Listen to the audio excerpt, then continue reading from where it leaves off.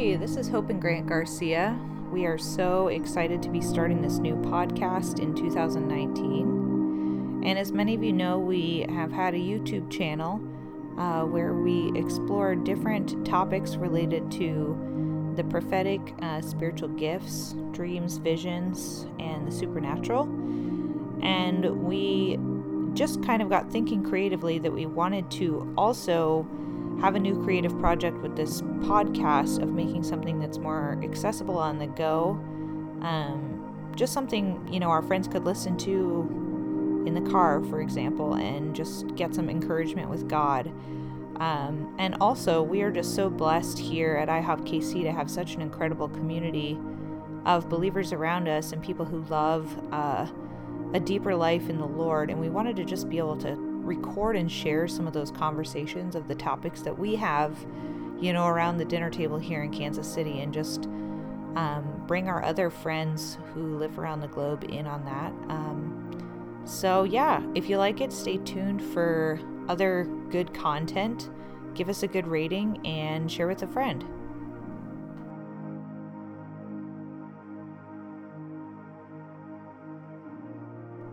Wake up and write down your dream. Daniel chapter 7, verse 1. In the first year of Belshazzar, king of Babylon, Daniel saw a dream and visions of his head as he lay in his bed. Then he wrote down the dream and told the sum of the matter. Hey, how many times have you been awakened in the middle of the night from a vivid dream and think to yourself, wow, that was quite an experience. There's no way I'll ever forget that one. But what seems to happen when you wake up in the morning? Do you find yourself having a hard time remembering? I've been learning to put into practice 3 things that have been helpful to me. First, if you awake in the middle of the night from a dream, just take a moment and write the dream down immediately. Just prepare yourself and do this by keeping a pad and pen at your bedside. I've also found it pretty helpful to set apart a note just for dreams and visions on my iPhone and MacBook that can all sync to every one of my Apple devices. Sometimes I prefer typing the dream because I can type faster than writing with a pen and paper. These very simple acts of preparation can help my mind stay focused enough to capture those dreams. Number 2, second, if you write it down and go back to sleep, be prepared for the Lord to give you more. Bob Jones would regularly have 5 to 7 separate dreams and night visions every night. Ed Hackett, a friend of mine at IHOP, told me that he heard a story of Bob telling a group of prophetic people to don't forget to get your mail at night. That was because Bob expected the Lord to regularly speak to him with relevant revelation, i.e. the mail, that could be for encouraging the church. There have been a few nights where I have dreamed up to 5 or more separate dreams, and each holding some bit of insight that proved itself helpful in the days that followed. And number 3, what do you do when you've written a dream in the night and wake up to read it in your pad the following morning?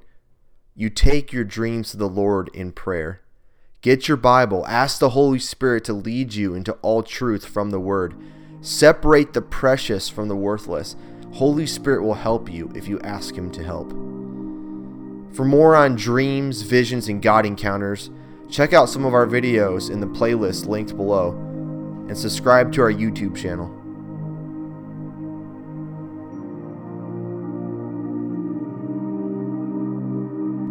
Stay tuned as I share 2 simple keys to help interpret your dreams and visions.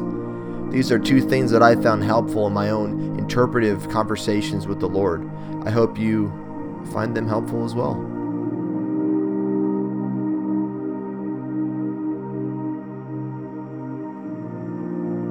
So many of us receive dreams in the night and visions.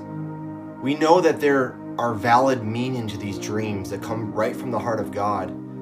But what do we do with all these dreams and visions we receive? Well, I would like to share 2 important keys that I have found that have helped me in my journey of finding out the meaning of these dreams and visions. When I think of places in Scripture that involve dream interpretation, one of my favorite places is Genesis chapter 40, verse 8.